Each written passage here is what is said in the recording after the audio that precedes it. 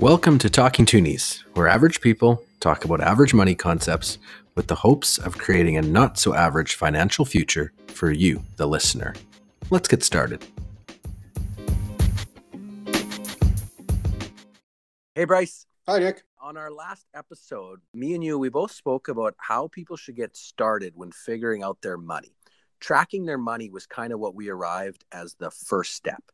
Checking how much those large amounts like mortgages, the direct payments, if you will, and then tracking the day-to-day spendings, the groceries, the entertainment, those sort of things.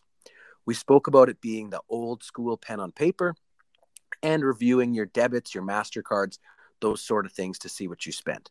Today, we're taking it one step further. The next step up our ladder of figuring out our money is budgeting our money.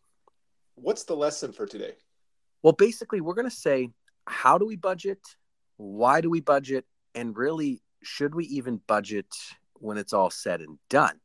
Bryce, what does budgeting mean to you? If you were to kind of explain budgeting to the listener, what would budgeting mean? You know, it comes down to this. It comes down to living within your means. Mm-hmm. So that's having more money coming in and staying in than money going out. Right. Yeah, it's sort of that categories, right?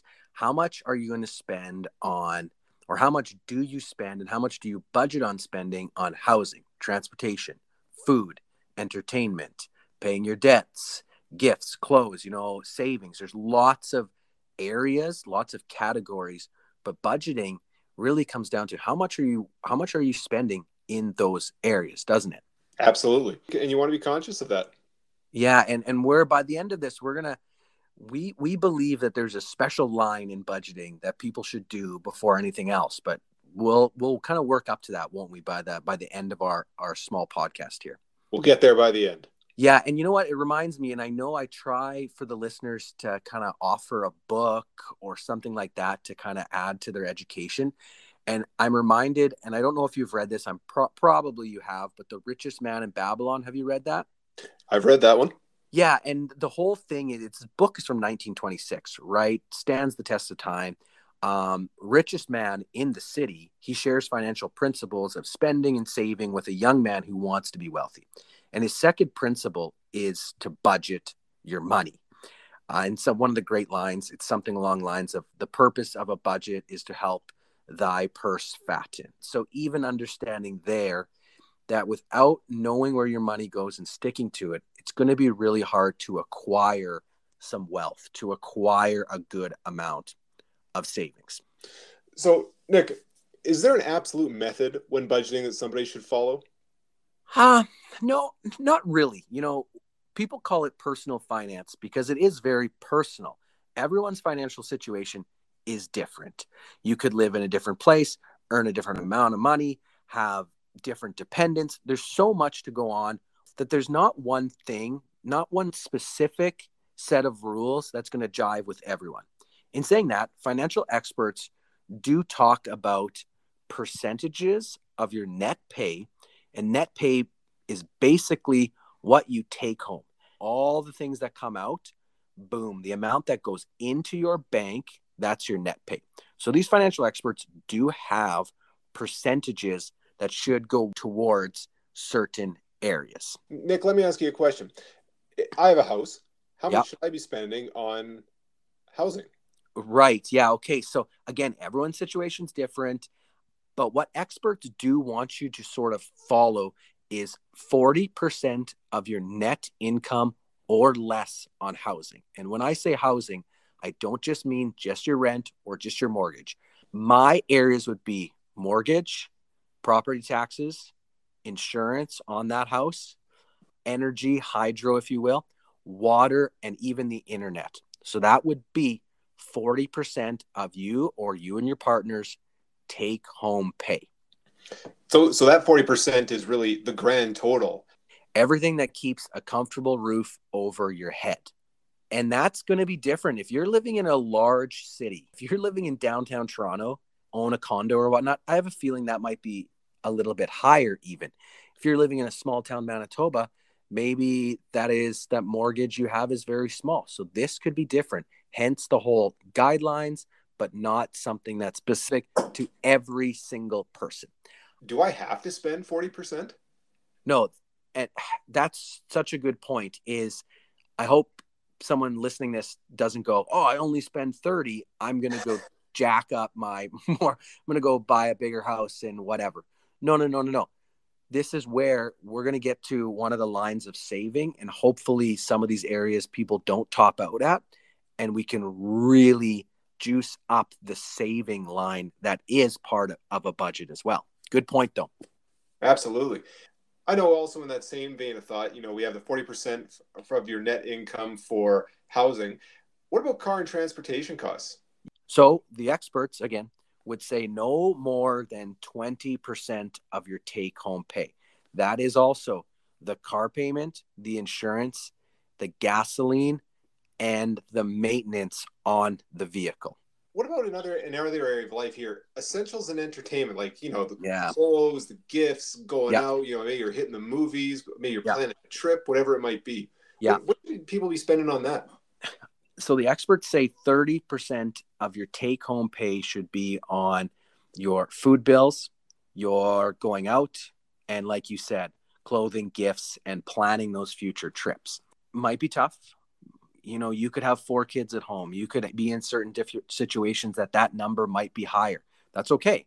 But again, we're just kind of putting our minds around where the experts say is a kind of a safe spot to be, because if we're doing the math here, 40 and 20 and 30 is 90. Then the experts say, where should that 10% go? To your savings, to the future you. Savings as in maybe if something happens that's unexpected, ideally you build that up, then you're building your savings for the future, savings for your kids' education and whatnot. So 10% of your take-home pay should go towards saving for the future.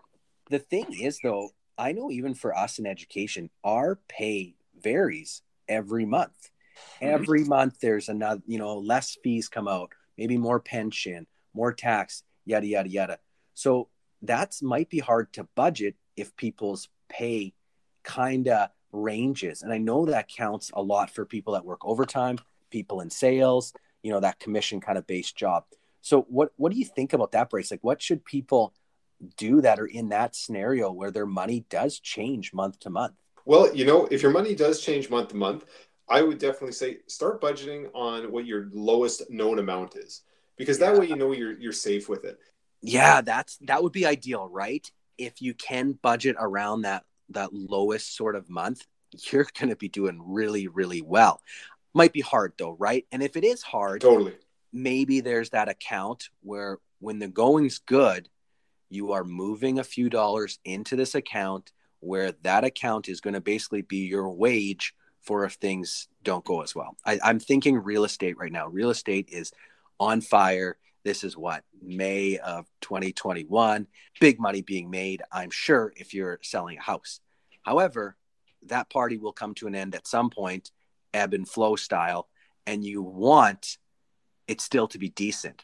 So if you had that account where you can take a little bit out, then your budget might not change, right? You still can afford your mortgage even on a bad month. You can still afford your lifestyle through entertainment or whatever you're into because you've prepared for the not so good times, right? That's right. You save for a rainy day. Save for a rainy day. Yeah, I love that. So, people are making money. They're tracking money. They're starting to budget. They know where their money is going in all these categories, but they need to really make some decisions, don't they, Bryce, about where their money goes? Well, they do. Yeah, absolutely. And the way you do that is with a budget analysis. And, it comes down to identifying those small items, those small leaks in your bucket that are really draining it and taking away from you having some extra money at the end that you can save. So it's kind of, where can you slim down? One area, it's an obvious one. People enjoy them. They're great, but not always do people get the benefit from them. It's subscriptions. You have all your streaming services. It's easy. You sign up, you kind of forget about it. Away you go, right? $20 comes out of the account every now and then. And, you forget about it. It's easy to. But those really add up over time. So that's one area. Another area a lot of people take it for granted, is the latte factor. You go out, you get a cup of coffee. Now, if you love your coffee, like I'm talking, it's a wonderful thing, and maybe that's an event that you do with your partner, and you do it a lot. Would you tell that person, no, throw it out, no way, stop immediately? No, and you know what? Honestly, I am one of those people. Yep. And quite frankly, here's what it comes down to. I feel that for the comfort of my life, that I want to drink coffee that I can taste. Yep. You know, not to knock anybody else's coffee, but I want some good coffee when I drink it. So I'm going to prioritize that in my entertainment section of my budget so that I'm able to get some coffee that I enjoy. Yeah, for sure. Don't, life is short. Don't absolutely rip something out of your life because you want to save 40, $50. Small things do add up. And I'm a believer too, money wise, that it's not necessarily the math of those things. If you're cutting out one coffee a week and it's $4, it's not going to set you free in retirement. However, it's also that mindset. It's kind of like that training where you're going, okay, I don't really need that. Then what's something else you don't need? And is it bringing you that joy? Oh, not so much. Okay. Now, though, those are the small things. What about the big decisions in life? These are the things I believe that hit people the hardest. Totally. And you know what? An obvious one here, it's houses. Yeah. People have to be aware of things when they buy the house, like interest rates. Yep. Interest rates can really get you in the deal. And there's a lot of hidden fees when it comes to buying a house too, that you don't think of it, necessarily up front too. And so being aware of those hidden costs make a big difference. It's buying the amount of house that you actually need, not necessarily that you want, but what you need. Trips are another one. Can you save money? Can you get a discount flight? Car payment, buying the vehicle that not necessarily what you wanted, but it does get you from A to B. Yeah. And there's also like everybody has a toy. Yeah. Bigger boys, bigger toys, as they say. And so everybody's got one. Determining what that is and how to appropriately, foster or have that hobby or toy or whatever it is. Sure. That's important too. Yeah. And if that boat is sitting on your driveway and it's not being used that much, but you're still paying for it, life is hard and decisions are hard. And maybe those do come in. Like what you said about the interest rates on mortgage. Basically, that's the interest you're paying the bank to say, hey, Bryce, sure, I can give you this money for the house. However, you pay a lot of interest after it's all said and done. So if it feels like another $100 a month, you and your partner can afford $50. Sure, you can. And if you love it and that's your thing, go for it. However, those add up, right? And keep in mind the parameters we talked about. 40% tops, like that's utter tops of your take home pay. But we all justify everything, don't we? I know I myself, I justify, you probably justify things. That's what we do as humans. We justify our decisions. So we might say, I deserve that new car because I haven't had one in a while. We deserve this trip because we haven't gone on one. I got a promotion. I deserve to go shopping and whatnot, which is all very true, isn't it? Like we're supposed to live life and enjoy it. That makes sense. But once we justify every area of our budget, the entertainment goes up, the transportation goes up, the house goes up. Then we're put ourselves in a really tough spot financially where we're still not getting ahead, even though we know we should. We've added too many of those decisions where we've just said, yeah, I deserve it, without really that delayed gratification. One day you might be able to do it all, but you got to have the money to do it, right? Absolutely. So Nick, what do you call something like that? Well, I like to call it lifestyle creep. Things get going, you make more money, then things financially change in your life. I mention money through three things. Money brings you three things, I think. It improves your lifestyle.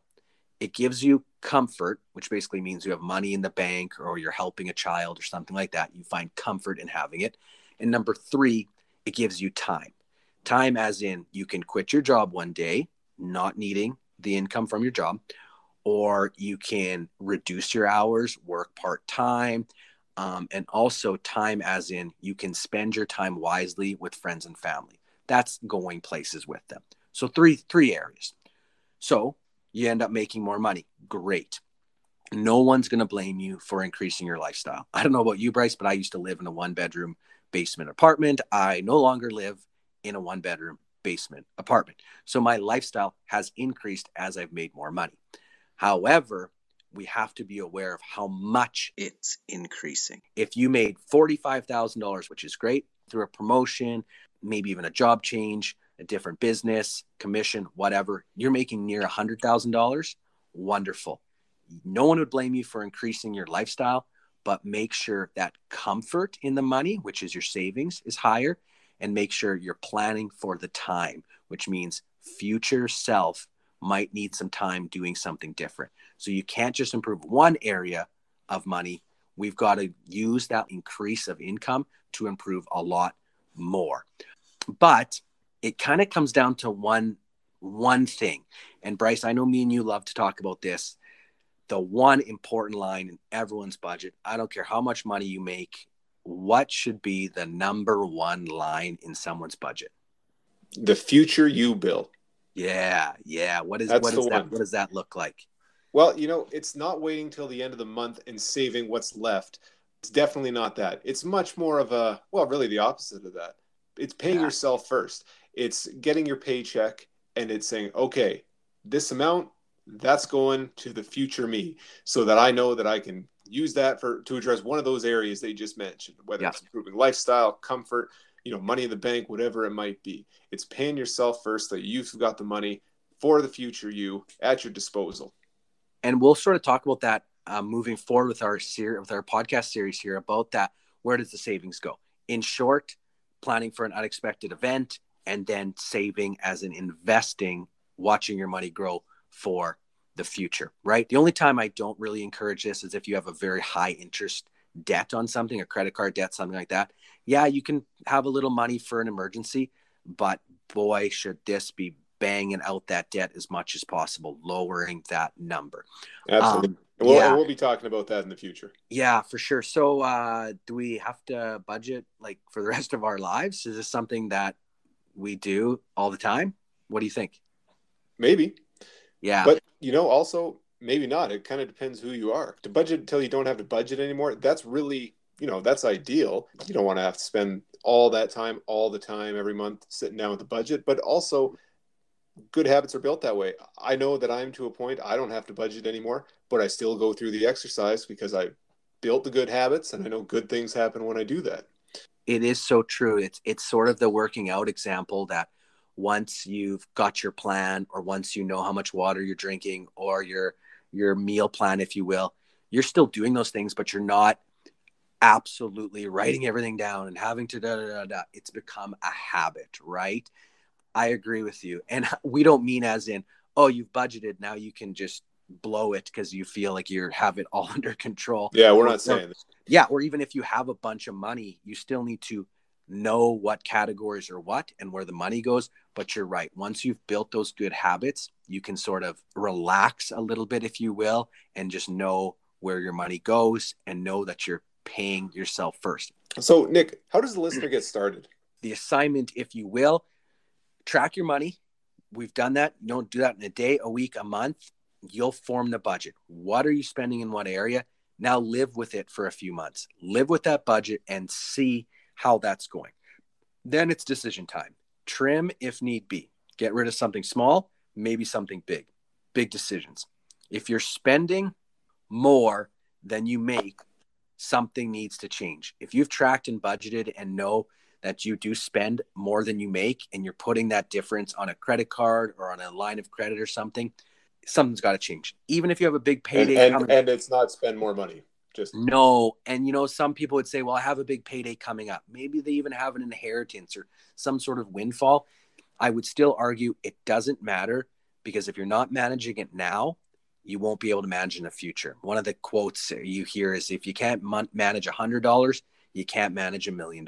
And it's so true. Track, live with your budget, trim if need be, trim for fun. Even if there's something small that you can kind of trim and see how you can live, wonderful. And then add a savings account to your banking, change that nickname to the future self or whatever, and automatically set it up automatically. that right in the first of the month after you're paid or whatever your pay schedule is, $25 goes into that, $100 goes into that, $1,000 goes into that, whatever you're at financially, boom. It's called reverse budgeting. That's the term they use. And it has been proven to be the number one way to get ahead financially. I like it. And it's kind of that moving up the ladder. You track, you budget, and then you save, and you continuously move up. Like we always say, though, one step at a time, nothing outrageous, small steps. You kind of mentioned it. It doesn't have to be perfect. You don't have to knock this out the whole way. But if you're getting better and understanding a little bit more, success. Little steps are success. Definitely. Even if you just take one thing from this podcast today and implement it, you're that 1% better than what you were before you listened. Yeah, well, thanks again, Bryce. I appreciate it. Please subscribe if you're listening, rate it 5 stars, and tune in next time. We will continue to take real steps to improve your finances. If you have a topic area you want covered or a question maybe you simply want answered, you can reach us at talkingtoonies@gmail.com. Until next time, Bryce. Thanks, Nick. Talking Toonies is for educational purposes only. Thank you for tuning in.